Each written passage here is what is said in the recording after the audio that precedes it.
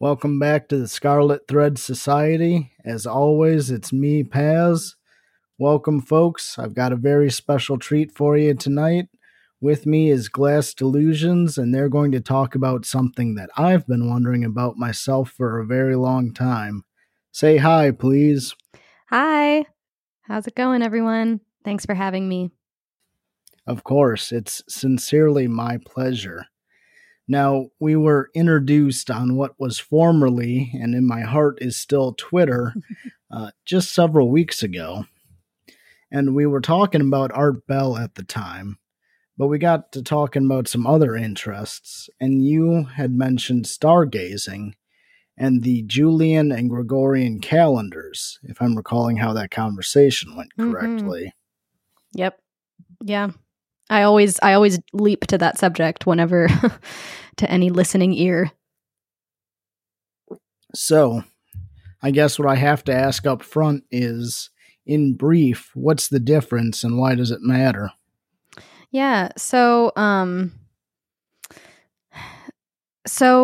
in the 1580s, Pope Gregory he's the Pope of the leader of the Vatican Church at the time, and he is trying to stabilize the calendar and stabilize the vernal equinox in the northern hemisphere, because essentially with Earth's orbit around the sun, Earth's orbit is 365 days long, but it's actually, there's a quarter of a day. It's actually 365.25 days long. And basically what that means is that every 100 years or so, the day of the vernal equinox precesses backwards one day per century, essentially. And the Julian calendar, which is the calendar that was used by most of the West up until this point in the 1580s, had sort of accounted for this. The Julian calendar had an intercalation, which is the insertion of an extra day to help stabilize time a little bit. The Julian calendar's intercalation is about one day per 100 years to sort of just make up for the day that's lost.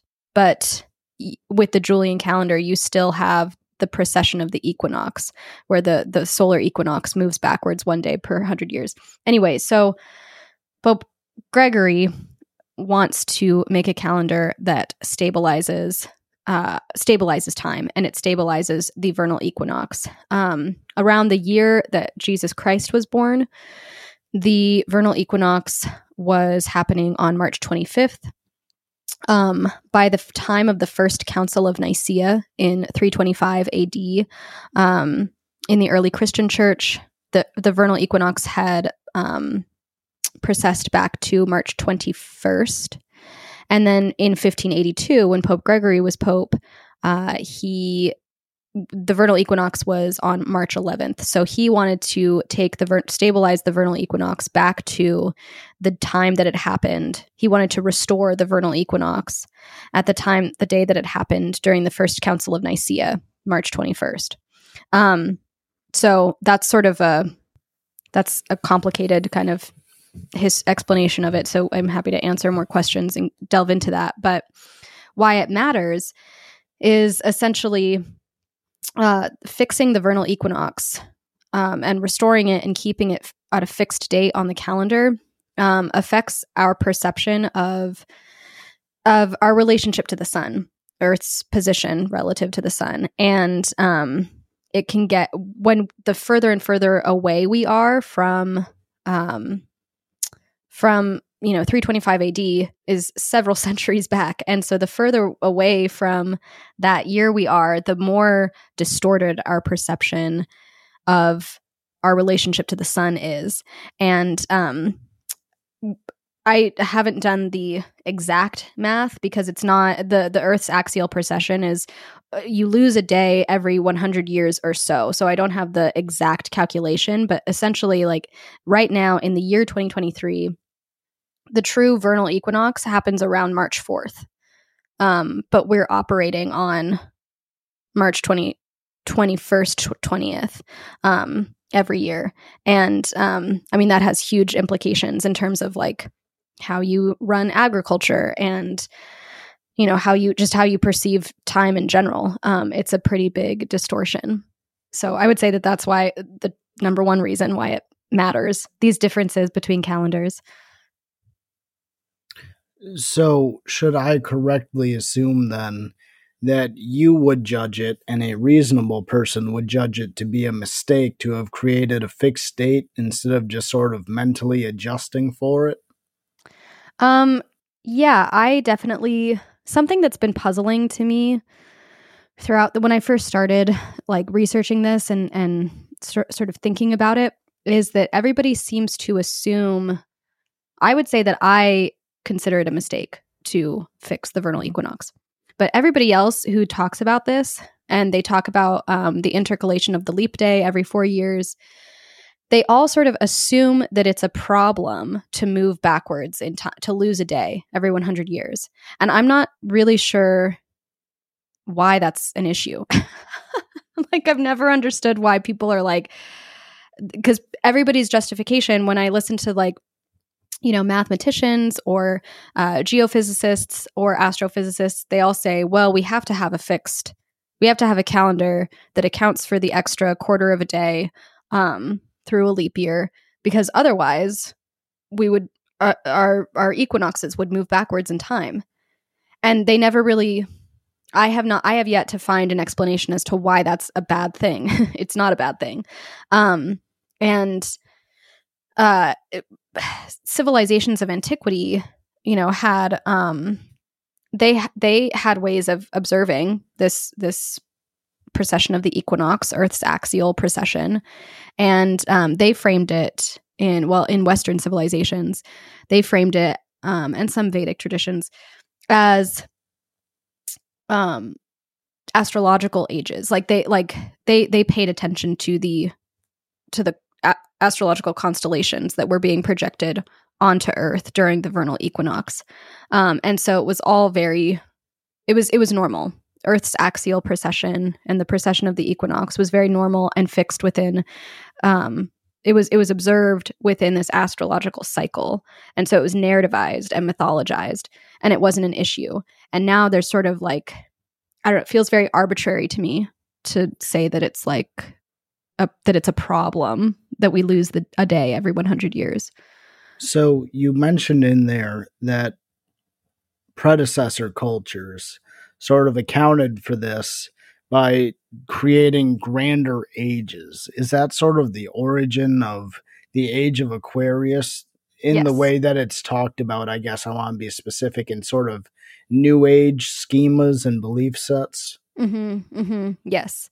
Yeah. So, the essentially what Earth's axial precession is in relation to astrological ages is on the day of the vernal equinox, from the perspective of the Western hemisphere, the northern Western hemisphere. On the day of the vernal equinox, there is a constellation, or zodiac constellation, that is rising on the horizon when the sun is hitting the equator. And that constellation dictates what astrological age we are situated in. And in antiquity and in mythology and cosmology and cosmography, it was understood that because the Earth is facing because there's a particular constellation that is being projected onto the Earth at the time of the vernal equinox, that all of the significations and the symbols of that zodiac constellation, that is projecting certain characteristics or effects onto civilization over the next 2,000 years. So it takes about 2,000 to 2,500 years for the Earth's axial precession to move through each zodiac sign. And so so it had the astrological age had a huge effect on a civilizational arc, because civilizations usually sort of come into being, they crest and then they decline and fall away over the course of 2,000 years. So yeah, that is how the physics and the mythology sort of interlink. And in the New Age tradition, that comes about when, well, you had a sort of renewed interest in the occult in the very early 20th century. Obviously, the occult has been practiced for all of human history, but there was an upswing, particularly in the Western world and in America in the early 20th century, where there was a renewed interest in the occult. And as people start learning and thinking more about this and sort of developing even newer ideas for how to interweave modernity and the occult together, then you start to get people observing, thinking about, like, reading about the astrological ages and observing time and how and sort of aligning older calendars up with where we are now. And in the 1960s and 70s, astrologers and a lot of New Age practitioners were realizing that the age of Aquarius is coming up pretty soon. And the sort of the consensus among many astrologers is that the age of Aquarius will be fully present. Well, we will be fully instantiated in the age of Aquarius around the year 2140. So we're about 100 years out. So that was like the age of Aquarius sort of started getting traction because it was happening pretty soon. So now you had mentioned at the outset that these things would be relevant for purposes of, say, just for example, agriculture was a big one you brought up. Without shifting too much here, I've got a link in mind later. Could we backtrack to that a little bit? And could you tell me and my audience a little bit about how that would be the case? How it affects agriculture? Yes, please. Yeah. So I think that, that now in this moment we have so many, it's hard to imagine agricultural cycles occurring in tandem with the sun, just because now we have these technologies that allows us to grow whatever we want to grow. We have greenhouse technology, so we can grow into the winter and still produce food and everything. But when agriculture dawned, sort of in early sort of settled civilizations, it was very much dependent on location and position to the sun. And and if you weren't tracking, I mean, the way that this is kind of like a crude analogy or example, but the way that I sort of look at how, like, astronomy and astrology and survival is, if we're not planting seeds in the springtime when the ground is starting to thaw, then we're not going to be if we're not working in tandem with the sun, then we're not going to live. You're not going to eat that fall, right? Right, exactly. And it's really not stable. Obviously, you can still hunt, but you're not going to get the yields of game. Even, I mean, game explodes in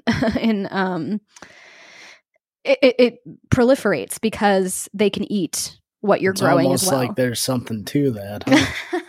Almost, yeah. I was reading earlier today. I was reading in preparation for this about the Milankovitch cycles, because Milankovitch had written up a revised Julian calendar. But anyway, and the NASA website has a whole little article about the Milankovitch orbital cycles, and they talk about there was a really interesting sentence. I'm going to try to find it, where they say that there's cycles govern our reality, and they say other cycles are human produced, like growing and harvesting crops. And I was like, it's not human produced. That's sort of a weird statement to say that I guess humans observe the patterns of the sun, and so then they can produce agricultural cycles. But I just sort of thought that's really not even what they're trying to say in that article, and I can see your objection there. They seem to be making this claim that we somehow imposed every one of these cycles instead of adapting to them as a material reality at various points. Right. Exactly. Yeah. And the thing is that we adapt to those cycles according to when the equinox is happening, when the ground is thawing, and according to where the earth is in relation to the sun. We adapt to that. And there's no, and this just brings me back to the point that I said earlier, there's no reason to have objection to losing a day every 100 years. And there's no reason to fix the vernal equinox. It's all very strange. And there's no, I guess, hard evidence to this, but my sort of thesis is that it was completely political and religious ideological motivation for Pope Gregory to do this, to institute his Gregorian calendar. Are you saying as a way of sort of legacy making, or Yes. What is the implication there? Yeah. So essentially what's happening now, so I mentioned this at the beginning, when Christ was born, the vernal equinox was happening around March 25th. And when the vernal equinox is happening in the middle of March, the zodiac sign that's on the horizon that is rising at that time is Pisces. And so we are in the age of Pisces. And the year that Christ was born is known as the beginning of the age of Pisces. Now, in cosmology, in astrological cosmology, Pisces is the sign of monotheistic religion. It's the sign of higher spirituality, the sign of transcendence, the sign of messianic messianic redemption. And it's the sign of sort of hierarchy, sort of top-down spiritual transcendence. It's the sign of the fish, the two fish, which is, of course, Christ adopted that symbol. The early church adopted that symbol for Christ. And yeah, so the age of Pisces signals a civilizational arc where there is monotheistic religion has supremacy over the world. Now, not only, and so the church, obviously, the Catholic Church bears a lot of weight and throws a lot of weight around with this kind of messianic spiritual tradition. But also there's Islam, which is, monotheistic as well. You also see a lot of, like, even Buddhism, even something as radically different from Christianity as Buddhism, you still have the Buddha, who is this singular figure that leads people to a sort of salvation, or redemption for their soul, or reincarnation, or leads them into enlightenment. So the age of Pisces is global, truly, in the sense that that civilizations living in this time, in this age, are practicing monotheism. But to me, the church recognizes this. The church and astrology, also, there were astrologers were all clergymen in the early Christian church as well. In the Middle Ages, practicing astrology starts to decline in the church, and then eventually by 1589, which is 7 years after the institution of the Gregorian calendar, by 1589 it became heretical to practice astrology in the Catholic Church. But that's a whole other can of worms. But the church understood these sort of civilizational narratives, and they understood where we were in time in Earth's axial precession. They also understood that, again, by the 1580s, we were already sort of halfway through the age of Pisces, and they could project, several centuries into the future, and they could see that the age of Aquarius was coming up on the horizon, and that monotheistic religion would no longer have supremacy. And so by fixing the spring equinox, you artificially keep people in the age of Pisces. Now, I suppose the first question that jumps to my mind is really going to be pure speculation. Mm-hmm. Because as far back as you or I or any of our ancestors have true memory, we would not have known anything different. Right. Would you presume that it would be a radical shift? Is there reason to believe that it would be? You mean in terms of like From Pisces to Aquarius. yeah. Well, how do you mean radical? I suppose we're talking about civilizations cresting and then receding, and trends in the nature of how cultures civilize changing in accordance with these eras or these ages. Is it something that we should expect future peoples to even recognize? Mm-hmm. Yeah, I think that I think that we will recognize it. I think that we have been conditioned to suppress that recognition, which is not, well, in my opinion, is not good. I object to that, but I object to this suppression of it, and I think that. So here's the thing about the age of Aquarius. Aquarius as a sign is the sign of community. It's the sign of networks. It's the sign of like sort of rhizomatic existence. All hierarchy sort of dispels, and it dispels in favor of kind of like different kinds of resonances. Like that Aquarius is a network that doesn't have, it's not top down, but it has there's different resonances that we can choose to follow or ignore, whatever, but it doesn't look like a bureaucratic, like one person is the head of something. And then from there is all sorts of like managerial positions. Aquarius. So to your point, going back to Gregory and his potential assumptions in making this shift, then that would obviously be read as a move in the favor of the future political strength of his successors, then. Mm-hmm. Yes. Right? By artificially fixing it, then there's no chance of disrupting what you specifically said was hierarchy, and which makes sense to me. Mm-hmm. Mm-hmm. Yeah. And I think that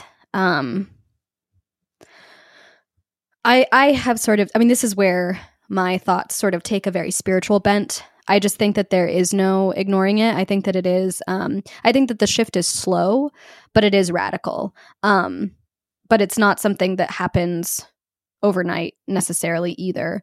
But it is radical and we do recognize it. And when we try to stop this shift and when we try to like fix ourselves in one astrological age, it's going to create a lot of strife. I think that as civilizations decline and we enter into a new era, that's already a time of turmoil and struggle. But I think that trying to ignore it creates a lot more problems for us on a psycho-spiritual level. Sure. And of course, this is probably purely hypothetical work at this point, because we don't necessarily have any accounts of living through it. I suppose I don't know what was happening to the Roman cults as the age of Pisces came about. Is there do we have any scholarship on that even that might lend credence to this theorizing? We probably do, and it's just hidden in deep layers of esotericism that I am just still on a quest for. I suppose the first thing that might come to my mind is the rise of emperor worship and the divinity of the emperor as opposed to the, like I said, numerous cults that we had, or even the later replacement of their entire pantheon with the soldiers' cult of Mithras before the final collapse of the empire. Yes. And you can also sort of think about, so the astrological age that comes before Pisces, and so the astrological age that was that we were in during the rise of the Roman Empire is the age of Aries. And Aries is a zodiac sign that worships war and soldiers. And it's just, Aries is the sign of war and conflict and struggle. So yeah, Mithraic cults are definitely the place to look for any kind of documentation of that sort of Yeah. phenomenon I'm Yeah. looking at or talking about.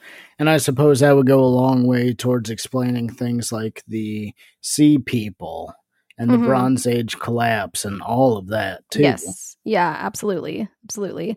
And as we make more discoveries, with the Göbekli Tepe discovery, that was huge because there are so many icons of bulls and sort of this like strange, like mythic worship of a bull, the animal bull, all around Göbekli Tepe.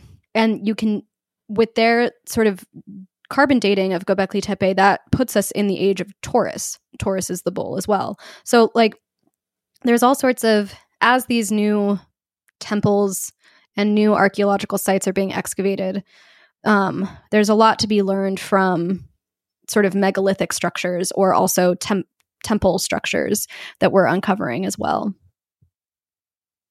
That part in particular is really fascinating to me. Mm-hmm. Yeah. Yeah, it's crazy. And it's but it's hard to give credence, or I think that the mainstream won't give credence to these things. They want to slow down the research. That would, and it's sort of in the name of being scientifically rigorous, sure, but there's a lot of suppression. So that in particular is a big theme with me as well. And I want to put you on the spot a little bit, if you'll permit me, and just ask you, how much of that do you think is intentional, and how much of it do you think is the replication of the decision of the people who decided it needed to be repressed? To put it in simpler terms, how much of that is a conscious suppression, and how much of it do you think is an unconscious repetition of older methods and choices? I think it's mostly just unconscious and mostly like to deal with repetition. I think that people are conditioned to not to just sort of like go with whatever method has been in use for as long as for the longest period of time. But I think that there are I think that there is there's definitely a minority of very powerful people who are very well versed in cosmology and for whatever reason, want to sort of suppress cyclical time. I think that that's, as I said, it's a minority. I don't think that it's like I don't think that the majority of people who try to suppress alternative history, I don't think that they're conscious of it. I think that they've been conditioned by a very small but powerful amount of people. So, to your point on that, I was just talking about this on a related on this same podcast actually just a week or two ago, and the conclusion that I and the others came to was more or less that when you have these people who have amassed through their bloodline sufficient wealth, power, soft influence to touch levers of power, and they get in their head ideas and rituals and traditions, literally family traditions about the way these things need to be done. Mm-hmm. And then they have the ability to touch these institutions and guide these whole factions that are able to affect these things. Why then wouldn't you? If your grandpappy told you it works this way and it worked out for him, why wouldn't you keep doing that? Right. Until eventually, you get to a situation where you can lean on the Smithsonian because you're the one who funded them to say, yeah, obviously X, Y, and Z is this. And you're not going to clue in every employee there. But if they're working to your ends, they don't need to be clued in. Yeah. Yeah. I mean, exactly. And it's like, it's sort of, I would say that that's like an organic double blind method, I guess. Because, there's all sorts of methods where it's instituted that you have to, the chief scientist can't tell the other scientists 2 levels down what they're doing because you want to like keep the control sort of free from contamination or whatever. But that's exactly what you're talking about. Like, that's the organic way. What you're talking about is the organic way of doing that, ensuring sort of like a double blind thing where people are just not questioning what's being told to them. Yeah. Yeah. Wow. So that's a lot to digest, I guess, immediately. Yeah. Where are my thoughts even going here? What could I possibly ask you? It's only been 30 minutes and you've already given us so much to digest. Maybe just a little bit more while I chew on that about your background, how you came to your interest in all of this. Mm-hmm. Was there an inciting event?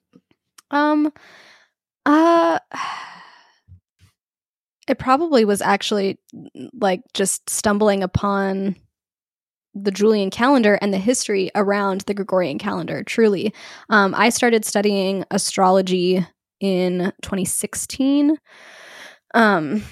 and was sort of just taking some early classes about how to read personal natal charts, and very rudimentary classes. I mean, and then in around 2020, I lost my job. I had a lot of time on my hands, and I really just like delved into the esoteric occult readings, and started really thinking about cyclical time versus linear time, something that is, and that is also maybe like an inciting event as well. Just realizing that linear time is completely man-made and just distorts everything that it distorts everything that has been a part of human psychological evolution, really. I mean, we So maybe not even just realizing it, but I feel like what you're getting at is sort of grokking it, right? Yeah. In the Heinleinian sense, developing a full internalized understanding. Yeah. It's interesting because when you realize like, oh, linear time is just a function of the fact that we had electricity, and like extending or even, just like trying to use candlelight to extend the working day, that linear time doesn't need to exist. And it's just, we just sort of blindly stumbled into linear time because we could extend the day. And that connection in particular, I never would have made in a heartbeat if you wouldn't bring it up. Yeah. The idea that was electricity or even improving light burning technology that was driving this. Yeah. Never would have occurred to me, but there's something to that. Yeah. And I'm not so much of a traditionalist that I think that electricity is bad. I mean, I think that like, I guess I would take, and I have to use this term lightly because I have not read the book by Guillaume Fay, but I would take an archaeofuturist stance toward all of this. But don't ask me too much about that because I still need to read the book. So I really like the idea and the vibe that title brings, but I don't know the first thing about the ideology. Yeah.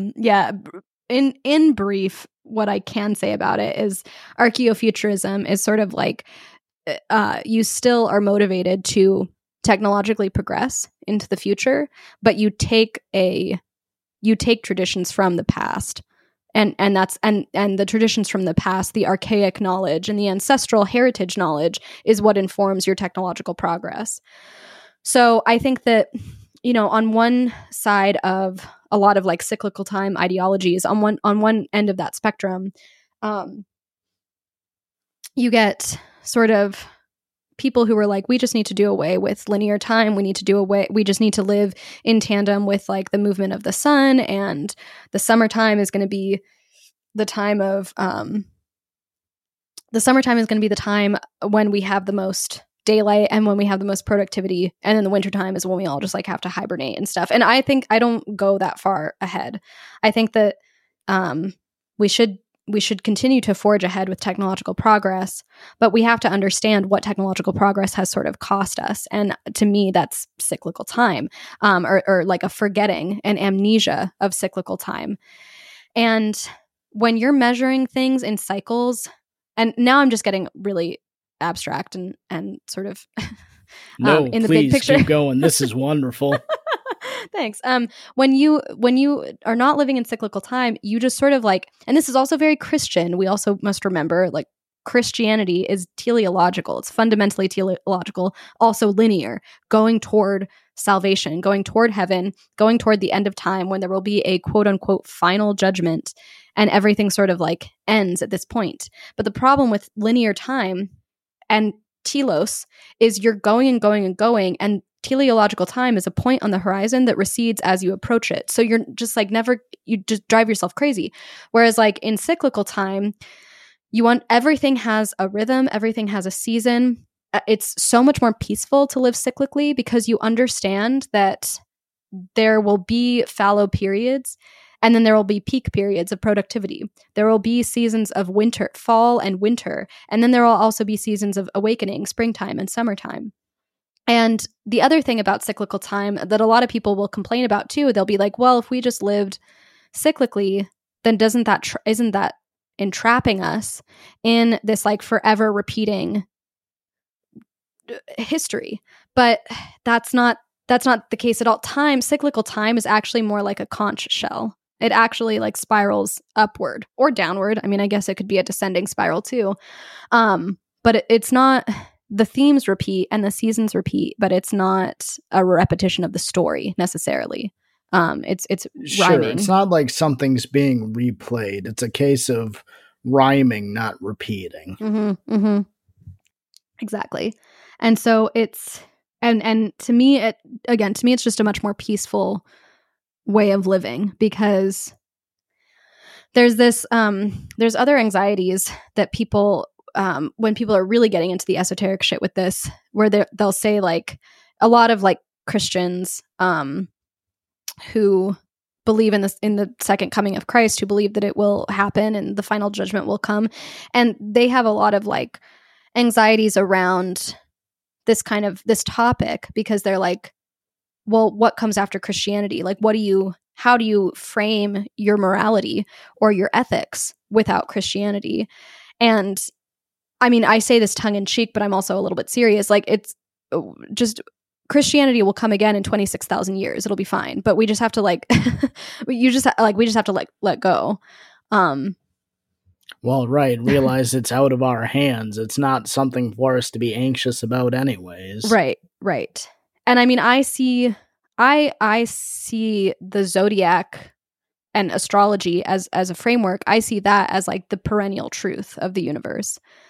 And it is out of our hands. And the zodiac has 12, like it has all the life cycles that you could, that fulfill a lifetime, essentially. And so it's, I don't know, I don't feel any kind of anxiety when I think about humanity moving through the 12 signs.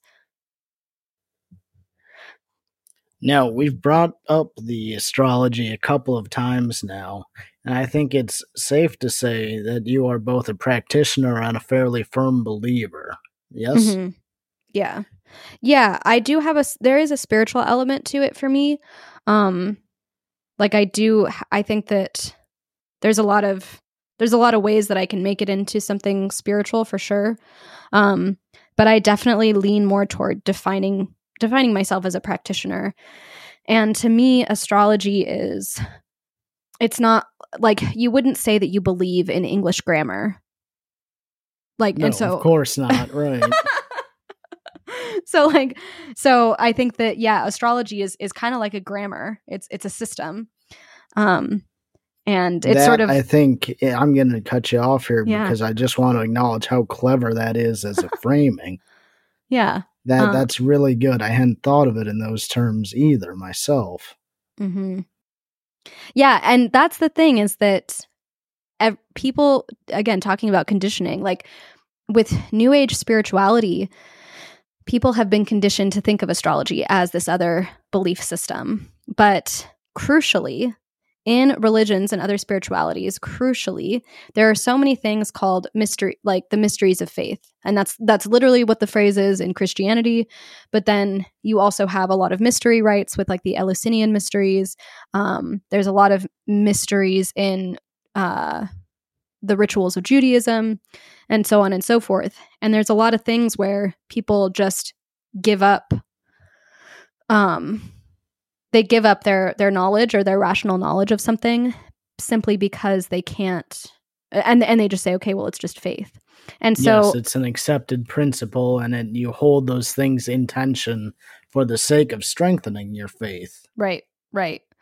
And with astrology, I think that it's easy to, I think that it's sort of a very cowardly and easy thing to just lump astrology in with the belief systems, because what happens with astrology is people are sort of like, okay, well, I don't really know how a planet that's several light years away, thousands of light years away, such as Saturn, and I don't really know how Saturn can actually affect my life. Like, how do you act? What are the principles in place that dictates that Saturn rules maturity and restriction and constraint in your life? And what does it mean for someone to have their natal Saturn placement in Aquarius?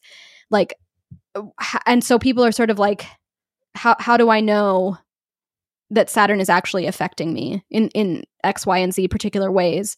And so they can just say, okay, well, it's just a mystery, so therefore it's a belief system, therefore it's a spirituality. Carl Jung, when he coined the term synchronicity, he's looking at, he's looking at astrology, and he was a big practitioner in astrology, and he's looking at astrology, and he's saying there's an acausal relationship between the planets and the material reality. And it's acausal in the sense that it cannot be defined in terms of Enlightenment era science. It can't be defined as like, here's the cause, here's the effect, and it's replicatable and it's verifiable. So therefore it's called a synchronicity. And that's how he coined and defined that term. I do love me some Jung too. It's nice to hear his name coming up here. Yeah. Me too. So have you found, since you became a practitioner then, that the principles and the things you've learned from that have helped you attain a better understanding of yourself and others? Oh yeah, absolutely. Absolutely myself. I think that, another like hairy question that comes up for a lot of people. I mean, I meet, there's a lot of people who are like very open to what I have to say about astrology. And then every so often there's people who like are really prickly, viscerally opposed. Yes. Viscerally, like, it's true. I wear my sun sign is in Pisces, and I wear a nameplate necklace that says Pisces now, because like, I mean, I rail against sun sign astrology because I think that it's like a giant psyop to derail and delegitimize astrology, because we're not just our sun sign, but whatever. Anyway, I wear my Pisces nameplate as kind of like a dog whistle, because people will either write me off or they'll like be totally accepting of it, And so I just like the people who write me off and who have like visceral skepticism. I'm totally open to it. I totally like talk to skeptics all the time. I've definitely like converted a few skeptics too. But my original point why I bring that up is people are always like, well, what about free will? Like, I don't really like the fact that you're trying to tell me that I live within a deterministic sort of realm, and I don't really like the fact that you're telling me that like people a common response is like, well, I've worked really hard to cultivate who I am as a person, and I don't really like that you're saying that you can just like read me like a book, because I've tried really hard to make myself into someone that I find to be good and worthy. I don't see astrology as being disruptive of that, and also I think that knowing astrology it would seem like it would be a tool in their toolbox for self-actualization and change, exactly. wouldn't it? Exactly, because again, you're not just your sun sign, you're also not just your natal chart. You are your natal chart in conversation with the transiting planets as well. Because what's happening is like you have. Well, first, I'll just say my original point. We can get back to this later. Is just that I find that my free will is actually. I have even freer will knowing what's happening down the line, kind of thing. My options open up tremendously when I know sort of the themes and sort of the weather of my life coming up over the next few months or the next couple of years. But anyway, in terms of self-actualization, yeah, absolutely. There's you are born at a particular moment in time, and yes, time is cyclical, but also like we don't get these moments back. We will never get a fleeting. Time is fleeting. Moments are fleeting. And we never get that moment in time back to us. But we are an expression of that fleeting moment of time. This is also a great thing about astrology. Everybody has a birthday. Like, and so everybody has a sun sign. Everybody has a Venus sign. Everybody has a Saturn sign, and we are an expression of a moment in time. And for our small, minuscule lifespan, we express a moment that we will never get back. We express that through how the planets that were arranged at a particular time at the moment of our birth, we express that through their poetics, through how the characteristics that those planets bring, and in what arrangement they are, which all has symbolism. And so you are your natal chart. You are this expression of a fleeting moment of time, but then you're living your life while the planets are actively moving around you. So what that's called is when your natal chart is receiving transits. So like you might be born with your moon at 5 degrees of Libra, and when transiting Saturn is passing through the sign of Aquarius, when transiting Saturn hits 5 degrees of Aquarius, it's making what's called a trine. It's making a 120 degree angle to your natal moon. And so if you have your natal moon in Libra, it means that you are you work collaboratively, you're seeking partnership, you're seeking balance and harmony, and you feel emotionally stable when you have partners who are working with you. But then, and so you might express that as sort of like being kind of needy, I guess, like is sort of like the negative light that you can define that placement as. But when Saturn is hitting when transiting Saturn is hitting that placement at a 120 degree angle, that means that you self-actualize into a person of independence. That means that Saturn is triggering your natal chart to sort of develop out of a codependent relationship and into a person who is independently strong, but also a strong collaborator. That's how I would delineate that kind of transit as an example. And so you can either work with that kind of energy and be very conscious of it and say, okay, this is my moment to really like level up. What are the things that are holding me back? What are these characteristics or these traits of a Libra moon that are holding me back? And how can I work with the energy of the planets to evolve out of that? And so you can do that consciously or unconsciously. I mean, I think that, the spheres are always influencing us, whether we are aware of it or not. That is a lot to digest. I'm following you perfectly well, but I wouldn't be surprised if it doesn't take some people a couple listens to really make that an interior understanding and really, as I said before, grok what's going on there. Mm-hmm. Yeah. So the point being is it's not stripping anyone of their free will so much as showing them potential decision points as they approach and what they can do with this information that is predictable. Yeah. I think that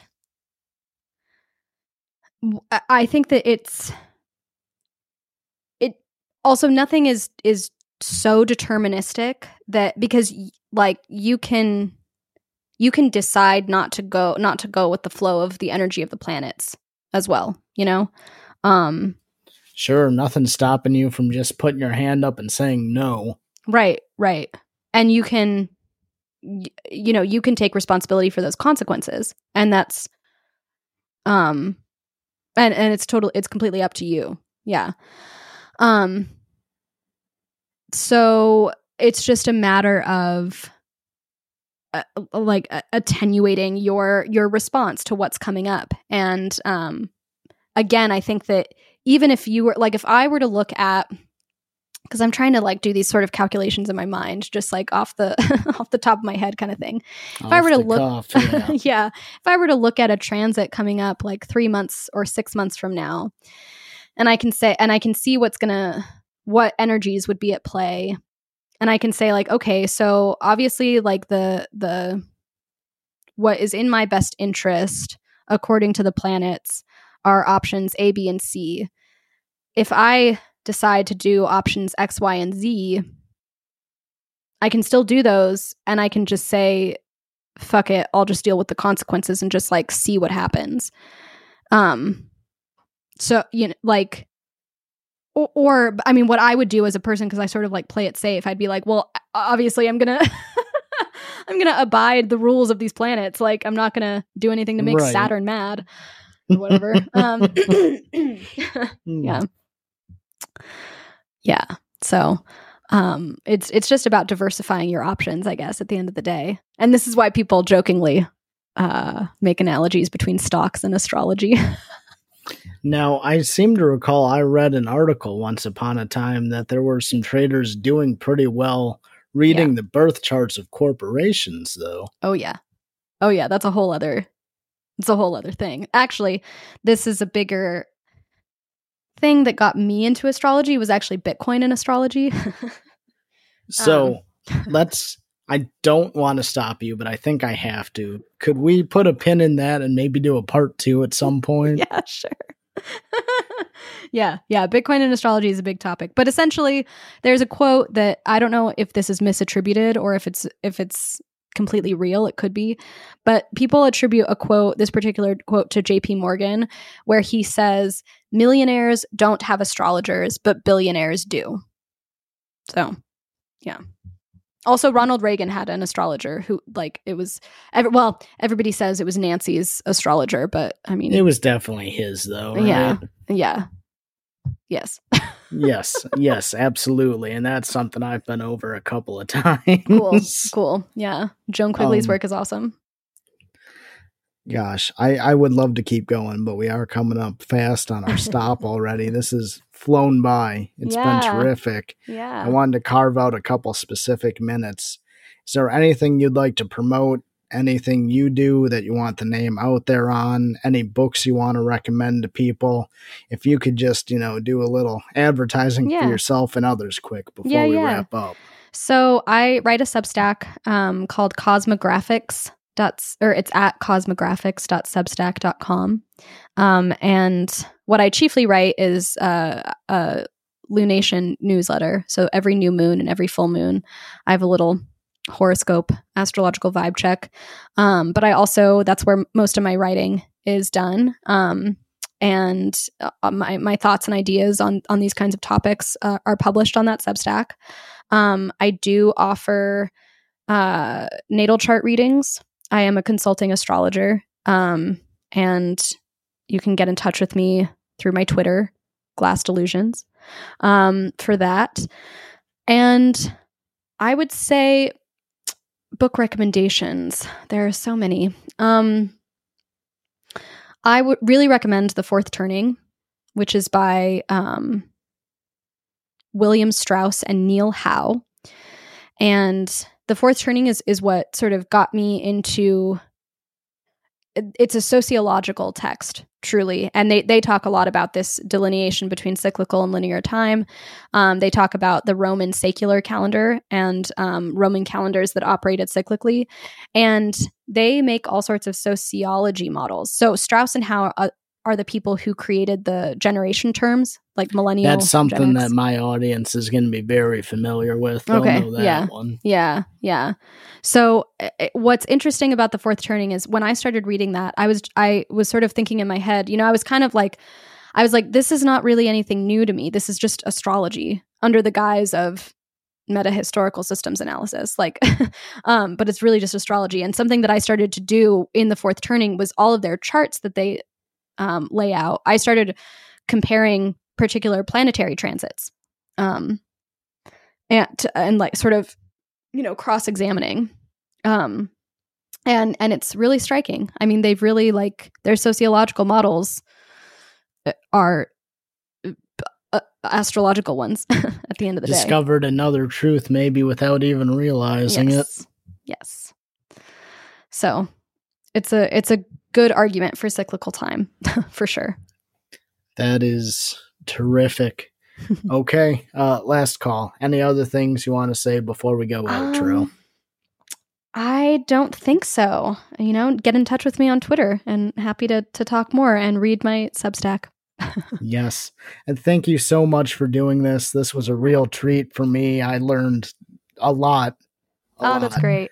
That's and I great. would love to do Bitcoin with you too. Oh, yeah. That Let's do sounds fascinating. Let's do it for sure. Yeah. Thanks for having me so much. It was a great conversation. All right. And to the audience, good night. We'll see you next time. Bye.